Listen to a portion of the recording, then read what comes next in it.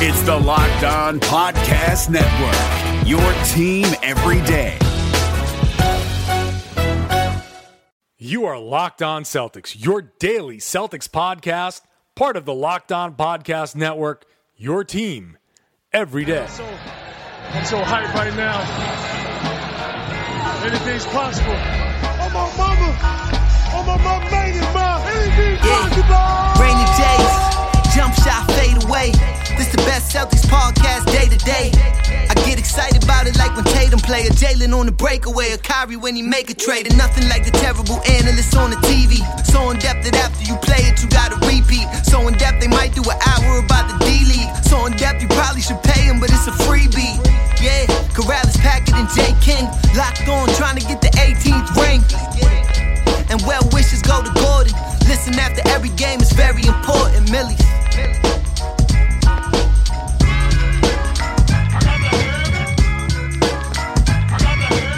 Hello, everyone, and welcome back to the Locked On Celtics podcast with the Rain and Jays. Today, it's me, your boy Jay King from The Athletic, here with Sam Jam Packard the Great, formerly of WEEI. He is dabbing right now. You know it. In my hotel room in Philadelphia, where we are recording this wonderful podcast. We're going to break down Game 3. One of the craziest endings, certainly the only ending I've ever seen with premature confetti. We got some confetti tonight, folks, and we're going to be revealing the winners of the Great Confetti Contest later in the podcast. But you best believe I was on my hands and knees after the game collecting that confetti, because that was one of the more ridiculous endings that I've ever seen in playoff basketball. There was so much to it, and we'll talk about it all. And we'll talk about the fact that the Celtics are now up 3-0. That the Celtics, without Kyrie Irving and Gordon Hayward, are now one win away from the Eastern Conference Finals. Looks like an inevitable matchup with LeBron James and the Cleveland Cavaliers. Although you're not ready to put the Sixers to bed yet.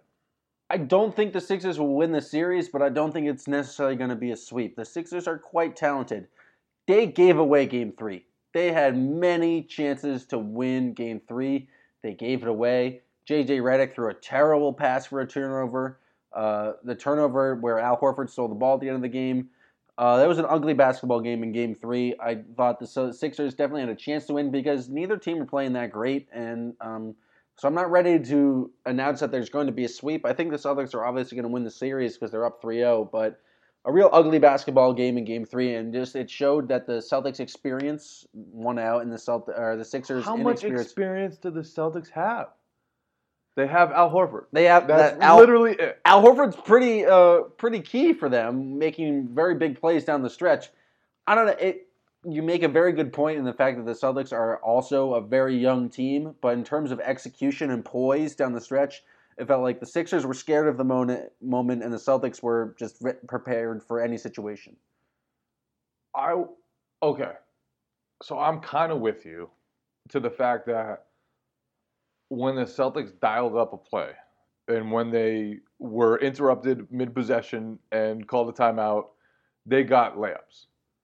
Like Very big layups, though. Brad Stevens manufactured great plays. The players executed those perfectly. Marcus Morris, I think, probably deserves more credit for the pass he made than he's getting. Jason Tatum, same thing on the Jaylen Brown bucket in regulation. I didn't feel like the Celtics rose to the moment in game. No, they were just able to capitalize on 76ers mistakes. They weren't making amazing plays. They missed a lot of open threes or just good opportunities late. It really felt like the Sixers choked away the game. Like they had a chance to win in so many different occasions and just didn't do anything. A lot of Embiid posts up, and if Marco Bellinelli doesn't make that shot, they don't make overtime, but they really just gave the game away because they had opportunities late and just couldn't do anything with it. That, to me, has been the story of the series, is that when it matters, Horford has gotten the best of the Embiid matchup. Games 1 and 2, he ruined him with offense. And then Game 3, Embiid couldn't even get a shot up sometimes in the post. Like, Horford was just rejecting his nonsense. which I didn't expect. I didn't expect that matchup to go so thoroughly to the Celtics when they've matched up against each other. Obviously, Embiid has had great moments in this series. Obviously, game one, what do you have, like 31 and 12 or whatever it was? He's had some moments. He dunked on Baines. He dunked Horford into oblivion. Like, he's had some really impressive moments. But when it's mattered the most, and when the Celtics go small, they have exposed, to an extent, Joel Embiid. And I didn't expect that to the extent. I knew Al Horford was going to be a tough matchup for them because he always is for the bigger centers. But they can't even play Embiid on him anymore. They've switched him off. They're going to Ilyasova on Horford, even though that's can be tougher to guard him in the post. They just decided we cannot have Embiid guard Al Horford. They even subbed him out sometimes for defense. They subbed Embiid out in overtime, which is a wild play. But you're right, Embiid cannot guard Horford out in the perimeter. We saw the Celtics getting to the rim pretty much easily, especially Tatum late. And you're right, Horford has been better than Embiid for the entire series. And Embiid, every single time Embiid does an isolation play, I think of it as a win for the Celtics because there's a likelihood that he's going to make the shot, but it's like about 40%. And then he's just battling hard against whether it be Aaron Baines, who has done a phenomenal job in the series in playing defense, or against Horford, who you mentioned before have the blocks, but that's not the best offense for the Sixers. And I think that's the biggest problem with Ben Simmons being, for lack of a better phrase, an enormous coward. I figured that phrase might be coming. But it's said in jest, but his inability to create offense has made it incredibly difficult for the Sixers. The Celtics have the best defensive team in the league, and they don't have anyone on their team, the Sixers, who can create their own shot or can create their own offense. They have to rely on a lot of movement from Bellinelli and a lot of movement from J.J. Redick just to get maybe an open look, a decent look. Redick's been pretty good at this series of knocking down shots, but other than that, their entire offense is Embiid post-ups, and that's, like I just mentioned, is not efficient for them, and it doesn't create good shots for them. And it's just Embiid wasting a lot of energy against Aaron Baines. So I think for as much excitement as there was related to the Sixers coming into this series, they just don't have the weapons at this point to kind of just generate offense. And especially going against the Celtics, they do have the best defense in the league, and they're very good at guarding the three-point line. And I thought we have to give Shane Larkin a lot of credit right now because I thought Shane Larkin did an excellent job chasing around their shooters. We saw Jason Tatum a lot last night on the point guard of the 76ers because they were using their smaller players to chase around the shooters of the 76ers, and I thought they did a very good job of, one, single covering Embiid and then staying the rest on the shooters, and the Sixers just had a real tough time creating any open looks against the Celtics. Yeah, I think that to me has been one of the bigger keys to this series is that the Celtics defense has held up. And, I mean, you look at the stats. Ben Simmons is plus minus against the Celtics. Now minus 92 over 7 games, including the regular season. And this was the best game of the series for him. Like, he was actually a little bit, better tonight or last night being aggressive, taking a shot in the paint. But even then, the Celtics have an answer for him.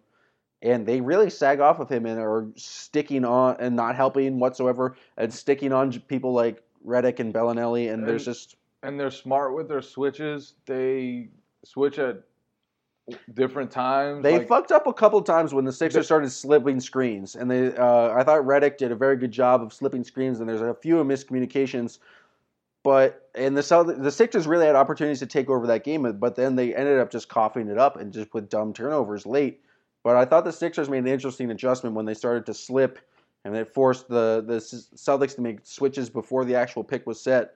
But even then, they didn't really capitalize. Robert Covington had a great game 2, was not great in game 3. Did not even exist in game 3. Less than not great. He seemed, and I'll say this, it was a nervous game. Everyone seemed to understand the weight of game 3. There wasn't much free-flowing nature to it. It was an ugly basketball game, if we're going to be very honest. And Jason Tatum missed 3 free throws. I can't remember him ever doing that. I think they were all in a row.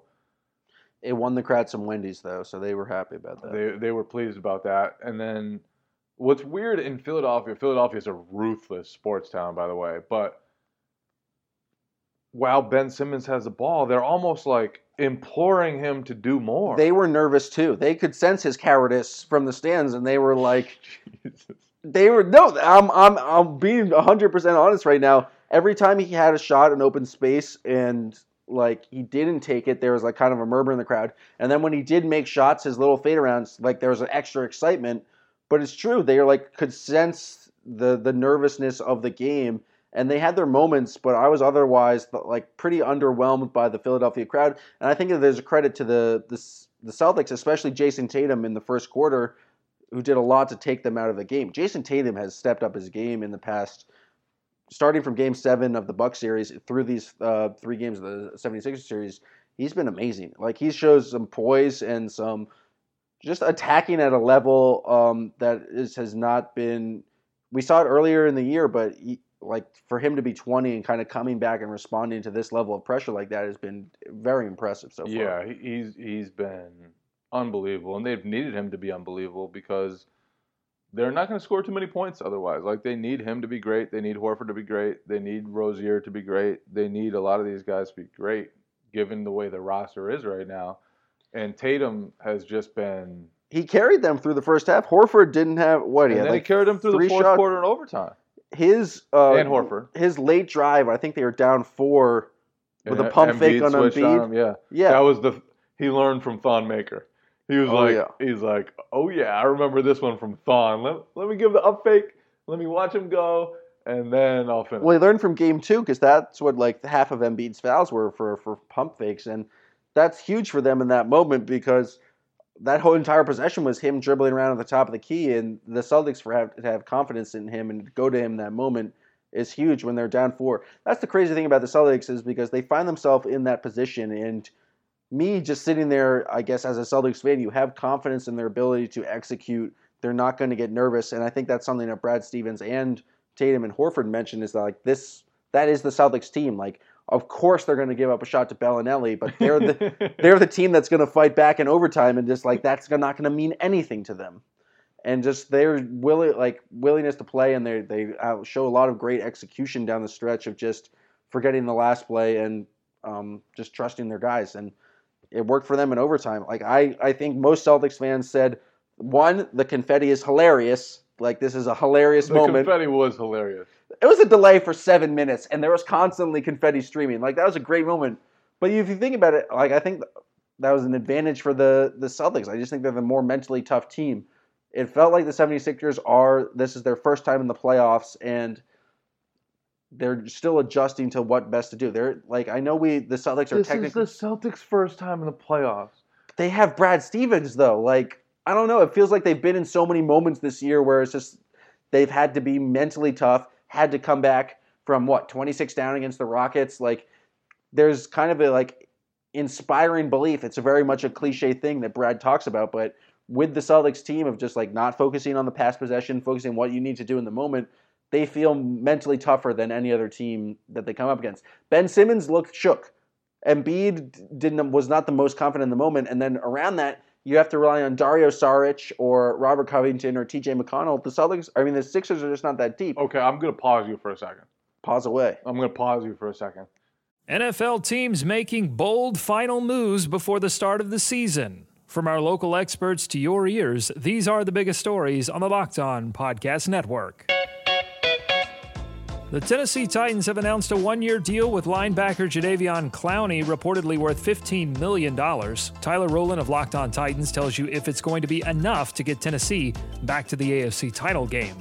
In other moves around the league, the Miami Dolphins named Ryan Fitzpatrick starting quarterback, which means Tua will be back up for the time being.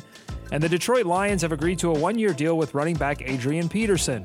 Peterson was released by the Washington football team last Friday. For more NFL news and analysis, subscribe to the new Peacock and Williamson NFL show and listen to a brand new lineup on Locked On NFL. They'll have division previews every day this week. Local experts on the biggest stories. It's the Locked On Podcast Network, your team every day.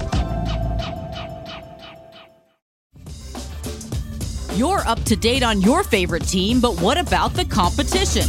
Here we go. John Hollinger and Nate Duncan are evaluating every bubble contender on Hollinger and Duncan. Rejecting the Screen goes behind the scenes with in-depth interviews, and the Locked On NBA podcast is recapping games daily. Let the Locked On NBA network of podcasts take care of your NBA bubble scouting reports. Hollinger and Duncan, Rejecting the Screen, the Locked On NBA podcast. Subscribe to the best trio of NBA podcasts on the planet, wherever you get your podcasts.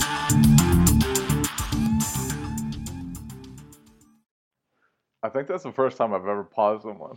I kind of like that. I kind of like that move. I'm paused. If the Celtics had lost, if they hadn't come back from 4 in the final minute of overtime, you could say a lot of the same things about the Celtics. Losing composure. During the, not necessarily composure, but during the third quarter especially, they went scoreless for 4:41 between the third and fourth quarters, and a lot of those were good looks. Aaron Baines was missing bunnies. Like, they missed a couple. They were very lucky that the 76ers looks. also scored only like 2 or 3 points in that section. It was a very ugly stretch of basketball. And then the beginning of the second half, and then you go to the last play of regulation. They just lost Bellinelli. Rozier fell to the ground. You think about the Tatum free throws. There were a lot of plays where you could have said the same type of things about the Celtics. And I know they executed better, and I know they didn't throw the ball to the wrong team at bad times. But there were also a lot of moments when it just felt like everyone in that building knew the importance of that game. And maybe I'm projecting because of what the play was like, but there was just a nervous feel in that arena. It was like the crowd was nuts at first. They were heckling the Celtics. They were going wild. And then Tatum kind of shut them up. And then from there, it was like everybody was just kind of a little on edge the rest of the way. And like, I think that's seeped into Covington. Covington was like, I don't even know if he wanted the ball by the end of the game. It just seemed. But that's the thing for the Sixers. He's like a very key player for them. He has to be one of their final 5 and play big. But you're right. That's why I'm not like immediately ready to count the Sixers out, because it was a close game that I frankly think the Sixers gave away. The Celtics really struggled to score points. Like, Mook wasn't that great. Tito eventually had a pretty good game, but it wasn't the best performance. They had an extra 5 minutes of overtime and still were under whatever the Las Vegas underline. Like, it was not a very pretty basketball game.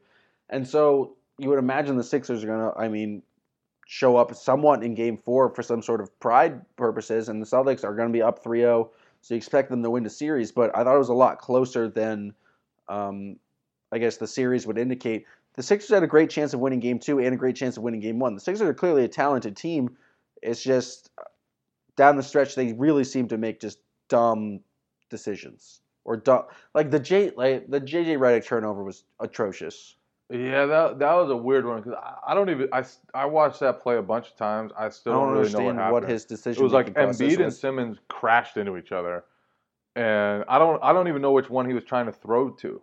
Like, was he trying to throw to Embiid popping out? Was he thinking that Ben Simmons was going to stay there?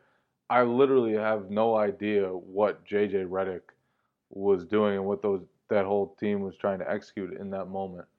Which that was a very weird play. And then they relied on Embiid post-ups.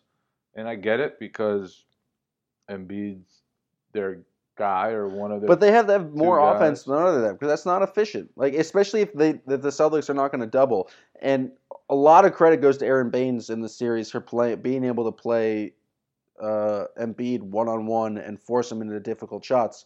I think when Horford is in the game, the Celtics tried a little bit of doubling and it didn't really work. They tried to double early as soon as Embiid caught the ball in the post, and Embiid actually did a pretty good job. It was interesting to see the matchups of when Brad Stevens used Aaron Baines against Embiid, and then one of the times the Celtics went small. Because when the Celtics went small, you mentioned earlier, they really drew Embiid out of the post and it forced Embiid to not guard Horford. And Horford actually he didn't really do anything with Ilyasova, so much so that he had Ilyasova with 8 seconds left, and Brad called the timeout.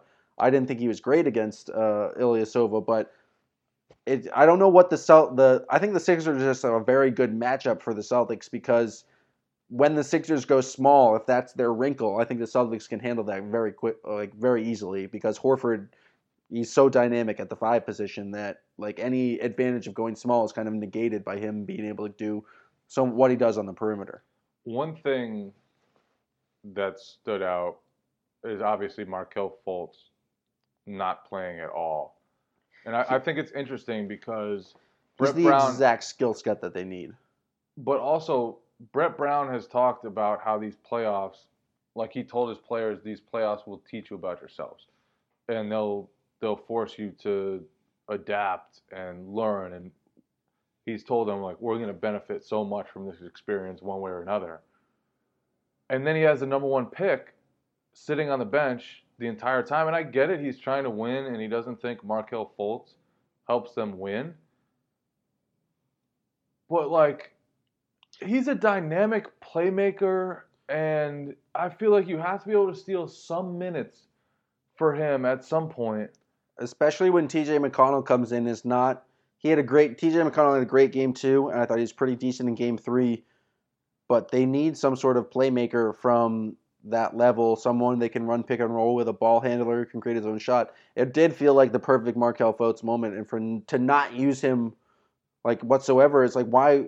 For his own development, it feels like it would be useful for the team, especially because Ben Simmons can't create anything at all. And so you're right. I'm kind of surprised they haven't used him whatsoever. I understand like you're doing your best to win the basketball game. You don't want to experiment with that, but I actually think he's like could contribute because you're relying on TJ McConnell, who, as gritty as he is, as much hustle as McConnell almost won them game 2. He did, but he wasn't that great in had game like 3. A Marcus Smart type of winning play game in game 2 where he stole a pass in the full court right under the hoop for a bucket. He somehow came down with an offensive rebound. I think he found Covington for a 3. Yeah. Like, he was making winning play after winning That's the play. problem with the 76ers roster, though, is that they're not very deep. They have to rely on 20 minutes from Ilyasova or 20 minutes from Bellinelli. Bellinelli had a crazy shot. He was better on offense, but he's still defensively atrocious. He can't guard anyone. You think Markelle Fultz would I don't know. It's easy to assess from not seeing him play whatsoever. Yeah, but we haven't seen much of Markelle Fultz. But given his hype, like you would think the number 1 pick could give you something more than TJ McConnell. But I just think that's a roster flaw with the 76ers is that they don't have a lot of depth and they're relying on 2 guys who are just completely available on the buyout market. There's a reason they're available. One, they're playing on shitty teams, but there's a reason they're playing on shitty teams and we're available because they're not two-way players in a way you think Markelle Fultz could be just because he's so young. But I don't know. The Jason Tatum trade is looking pretty good right now. That's all I'm trying to say. The Jason Tatum trade is looking pretty good. Jason Tatum, I thought game 3 might have been his most impressive game with the Celtics. I'm not ready to go that far. He was pretty great. I think he was just the only one who stood out in an otherwise shitty game. I thought he's looked better, but he had some very big moments, so I'll agree with you there. So the crowd is crazy. It's a nutty environment. It's 2-0. Philadelphia is desperate. He busts their ass in the first quarter. Like, 9 points, did everything. Comes back in the second quarter, gets in foul trouble. Picks up a 3rd foul, sits the last 6 minutes or whatever it was of the second quarter. Gets out of rhythm, theoretically. Comes back and makes every big play. And he hit the shot when they were down 4 over Embiid. He hit the other shot where Simmons was guarding him and kind of the mid-range kind pull-up. of swiped down, and he barely avoided the swipe and hit a mid-range pull-up. It seemed like every time they needed a bucket, Tatum was there. And they were running so much through Tatum. And they were running so much through Tatum against a super talented team on the road in a playoff game that the other team had to win. So that's why, to me, it was the most impressive game he's had because of all the factors going into that. And I just think there's no one on Philadelphia's roster that can guard him. Covington hasn't been able to really stay in front of him. Dario can't stay in front of him whatsoever. Dario can't. Embiid switched out. That didn't work. It's like That's why the matchup for the Celtics are really favorable in the series because the 76ers just don't have. they don't have a lot of wing defenders. They don't have wing defenders. They don't have like any guard defenders either. It's really Covington is supposed to be like their lockdown guy, but there's been multiple times in this series where Tatum has blown right by him. And I don't know what the 76ers are supposed to do if like Covington's your go-to perimeter defender and they just had no answer. Yeah, they I think against the Celtics at least they need an upgrade of athleticism. Like Terry Rozier is too fast for those guys. I think that's why we saw the Celtics or Stevens go to like a lot of Shane Larkin minutes, a lot of three guards because just to play faster. And I want to say it again. I thought Shane Larkin was brilliant in the game, just in terms of just running after JJ Redick. Like that's the exact guy you want on JJ Redick to have, like just to give him a lot of just chaos. And I thought he played a lot more minutes than I would have thought. But I thought he was key in that game just because of his kind of effort on defense. We should talk about Brad Stevens' ATOs. And the first one, Marcus Morris is getting ready to pull up. Marcus Morris is lining up. He was so ready to shoot. The mid-range Mook ISO. And I think Brad... On Embiid, like on like the bigger defender, like a guy you don't think it's a favorable matchup for him. So Brad probably looked at it and was like, probably thought what everyone else in the arena thought, that's going up. And... said, you know what? Time out. Let's think about this again. And Brad knew they were going to switch. They switched, and it's a play they've run a million times. They find Jaylen Brown over the top, bucket. Then they go into overtime, almost identical situation. Brad lets them go. Well, they got 2 timeouts in that, which I thought was key because Brad was able to see what they were doing the first time where they couldn't get it in and then able to adjust. It was key. And I think it was also key that Philadelphia moved Embiid off Marcus Morris. He told me today, he's like, I couldn't see when he was guarding me. He's like, I couldn't even see. And so he thought he was very excited that Joel Embiid switched off. And then, again, the 76ers switched, and the Celtics vacated the area underneath the hoop, and Marcus Morris threw a delicate pass over the top, and Al Horford went to the other side of the rim and finished. It was, you hardly ever see a coach dial up one layup in an ATO in a situation like that. Never mind 2. And the fact that they were very similar plays of like clearing out and getting that layup, you think the 76ers would have a kind of a counter to that, but that was as easy, like watching the replay, that was very easy for Al Horford. Yeah, Al Horford just had to go to the other side. And He almost missed that layup, though. He almost missed it, and he was like laughing about it a little bit. He didn't have the best game. He was until the fourth quarter and overtime. Until the fourth quarter, and even then he got more aggressive, but he wasn't making the shots that you're kind of used to seeing him making. He missed some easy ones against Ilyasova. But he only had 3 field goal attempts in the first half. I thought the Sixers were doing a very good job of focusing their attention on him and trying to make someone else make shots. But yeah, they switched up the matchups. Like I said, no more Embiid on him. They just totally went away from that and tried to stay close to him, not get separated. Because when Al Horford gets a closeout, Al Horford is lethal. Like he uses your body momentum against you, and he's incredible at that. He's one of the best in the league, especially for a big guy, at driving closeouts. So if you don't give him that separation, it's a lot tougher for him to create. And then, but fourth quarter overtime, he was great. The defense on Embiid, again, that's not something I anticipated coming into this series. I didn't think he was strong enough. I thought Embiid could just overpower him on the block. It wasn't even a strength thing. It was just like a patience thing. It was like, you're going to body me, and then you're going to shoot. And he got 2 solid, fuck you blocks over Embiid that just don't make sense because Embiid's taller than him and should be able to jump higher than him. And both of those blocks were just I don't understand how you time that perfectly to do that. Yeah, and this series has been a good reminder that even though the Celtics lost Kyrie late in this season, they have the best defense in the league. Defense. No, Kyrie's not a plus defender, so that didn't hurt their defense. And they still have all the switchability. They still have all the tough guys that they did. They still have a number of guys who can guard several different positions. They have, I mean, how many guys could credibly guard Ben Simmons?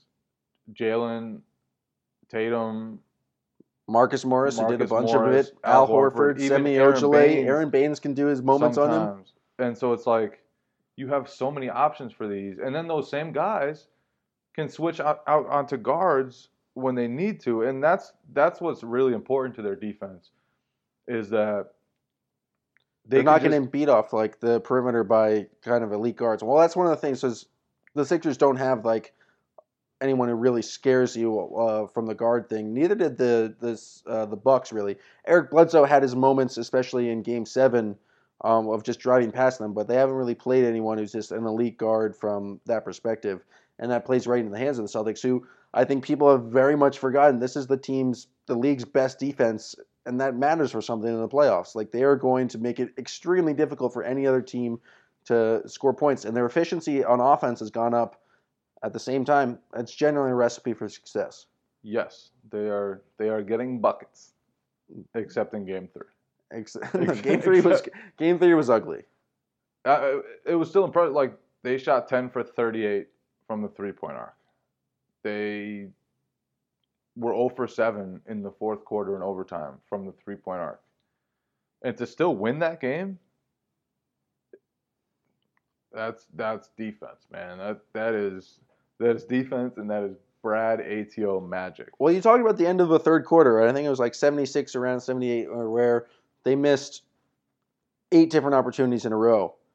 And really, I was talking to B-Rob and Tom Westerholm because we were up in the nosebleeds up there, but it was like, man, they're missing opportunities right here. And then it was like, no, we're talking about both teams. Like, both teams have a huge opportunity because the Celtics were missing a bunch of shots, but the 76ers did not counter and did not like go on a run right there. And that's a lot of credit to the Celtics defense, who, despite their struggles, made it extremely difficult for the 76ers to score points. And that's why they're still in the game and why they could just be there when J.J. Redick throws the ball away. Or Embiid has to get more shit for just not coming to the basketball in that Horford turnover.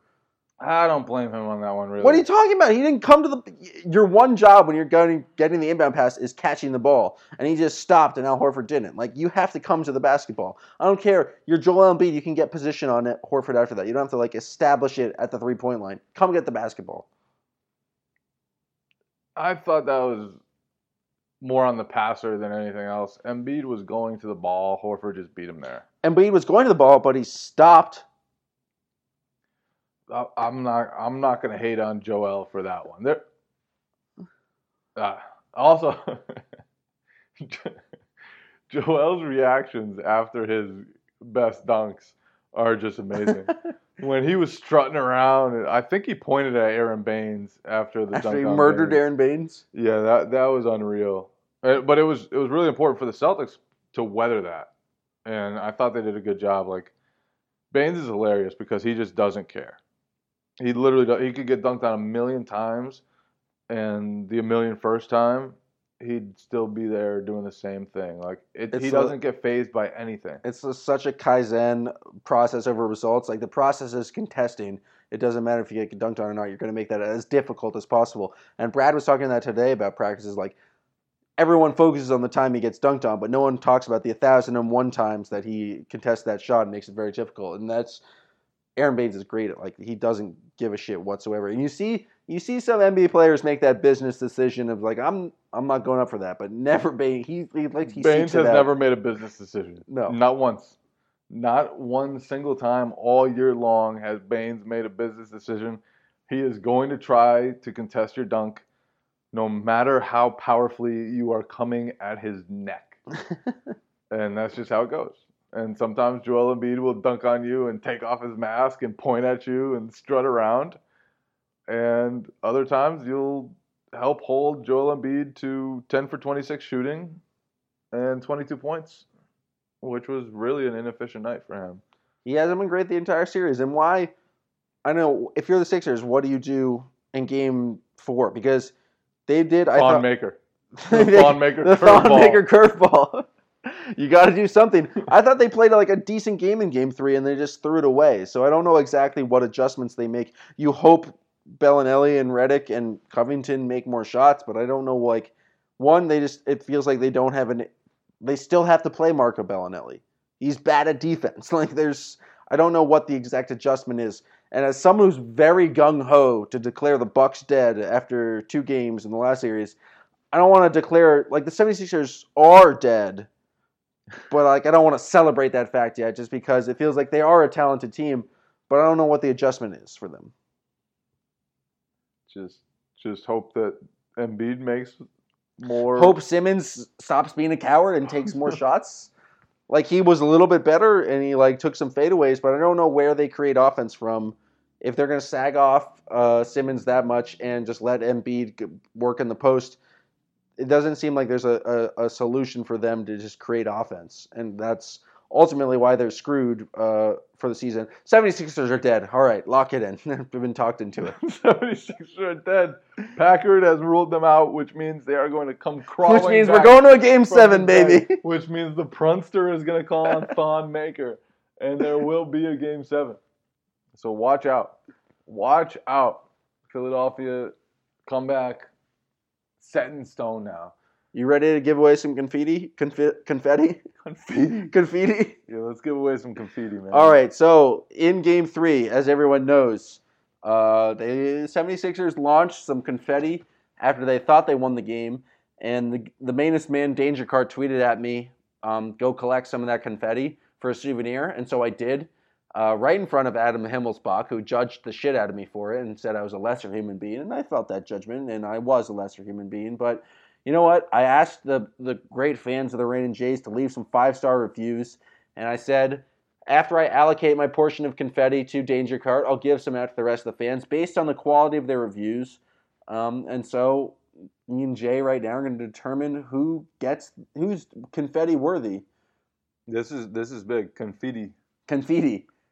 From Ma Hungley, Raining Jays, jump shots, fadeaways. It's the best Celtics podcast day to day. That's just bleeding plagiarism of Millie's. Yeah, not great. However, true. Great line. It's a good line, but we have some better ones. So, yeah, I'm looking for more originality here. All right, this is from Kyle Copernicus. These guys are my basketball tutors. I've been a Celtics fan forever, but have learned so much more about the intricacies of basketball since I started listening to the show. Very informative and entertaining. Has taken my Celtics fandom to the next level. A noble podcast and begins even the smallest fan, simply cromulent. Now that's a Simpsons reference that even you, Jay King, understands. I knew the Simpsons reference. Kyle Copernicus is, I think he's getting some confetti. Kyle, if you... Kyle Copernicus, first of all, he just made me seem smart. Yeah, we tutored him in the game. Yeah. I mean, I'm sad for him. That we had to teach him. That his basketball IQ was in such a low place that we were able to teach him anything. But that swelled up my ego a little bit. So Kyle, slide into my DMs and send me your address. I'll send you some confetti. This one from Jive John. When will I stop listening to this podcast? Never, Marge. I can't live the button-down life like you. I want it all. The terrifying lows, the dizzying highs, the creamy middles. Sure, I might offend a few of the blue noses with my cocky stride and musky odors. Oh, I'll never be the darling of the so-called city fathers who cluck their tongues and stroke their beards and talk about what's to be done with this Homer Simpson.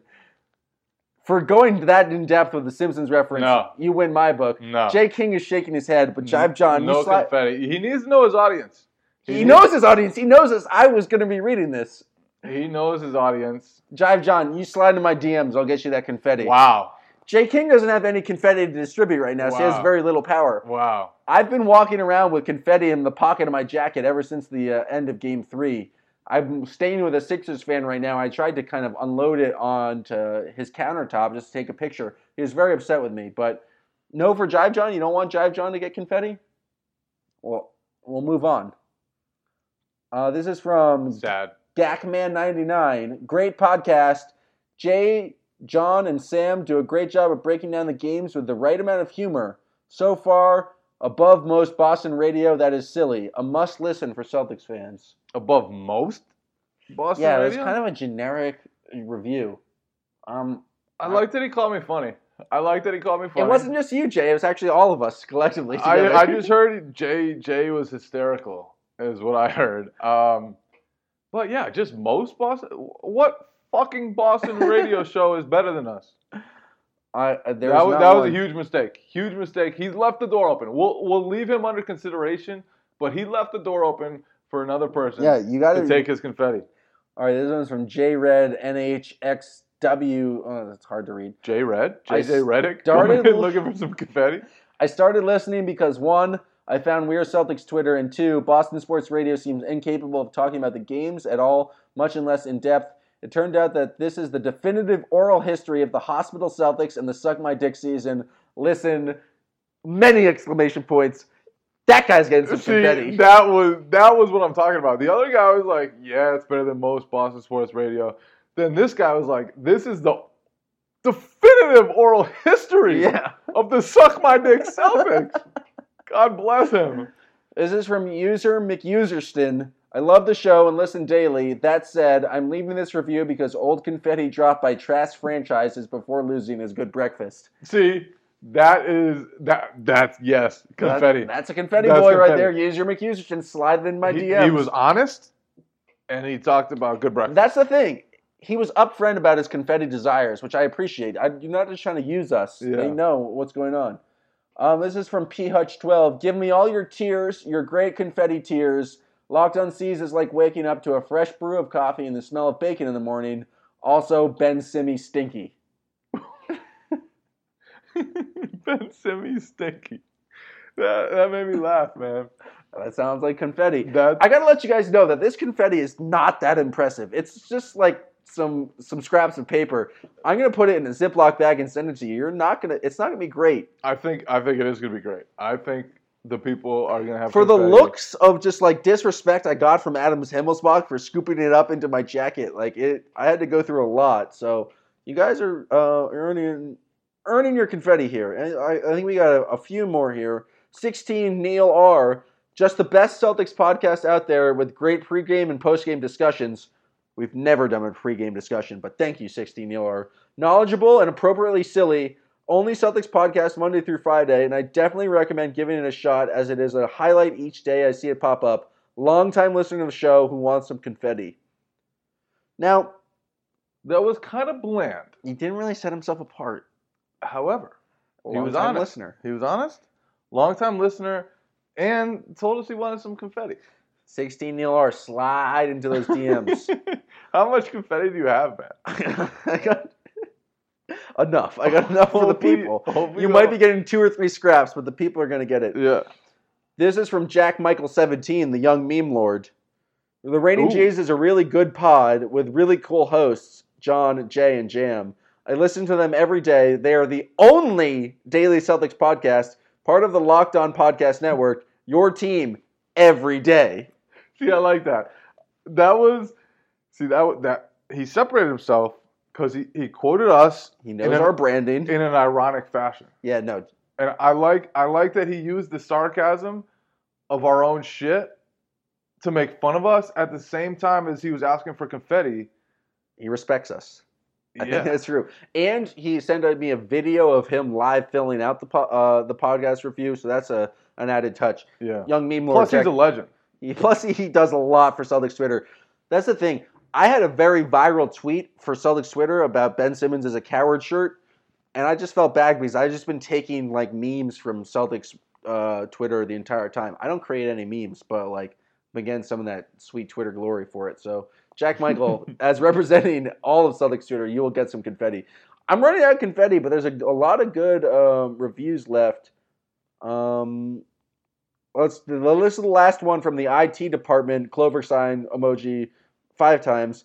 I'm what they would call a day one since the beginning, before Locked On and the fancy intro song, which is dope.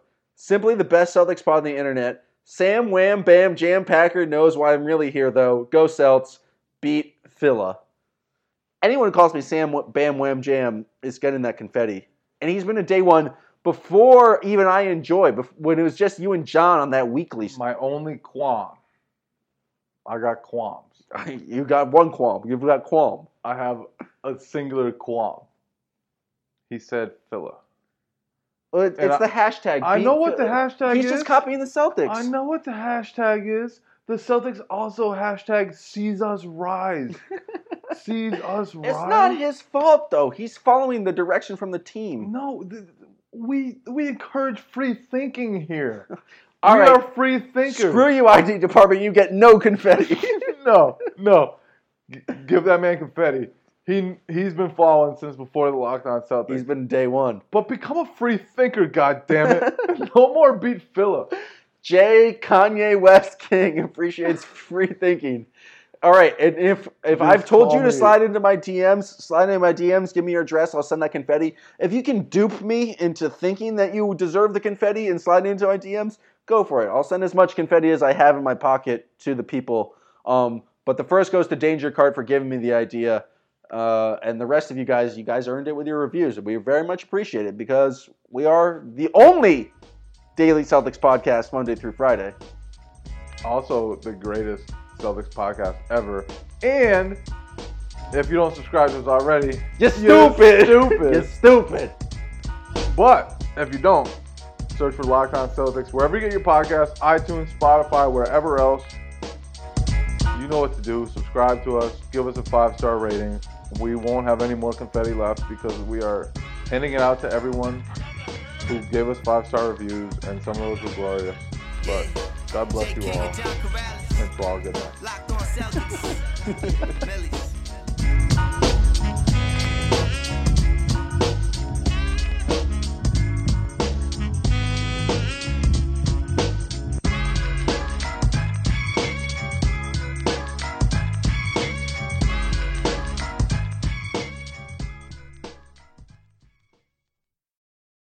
Hi guys, this is Josh Lloyd, host of the Locked On Fantasy Basketball podcast. The NBA is back, so that means that fantasy basketball is back in one form or another. We've got daily fantasy, but there's also some fantasy leagues with the resumption of play with these 8 regular season games in Orlando, and Locked On Fantasy Basketball is going to have you covered. It's not just for fantasy basketball though, because we recap all of the games across the NBA, so if you're looking for a broad overview of the action across the league every day, Locked On Fantasy Basketball is the podcast for you.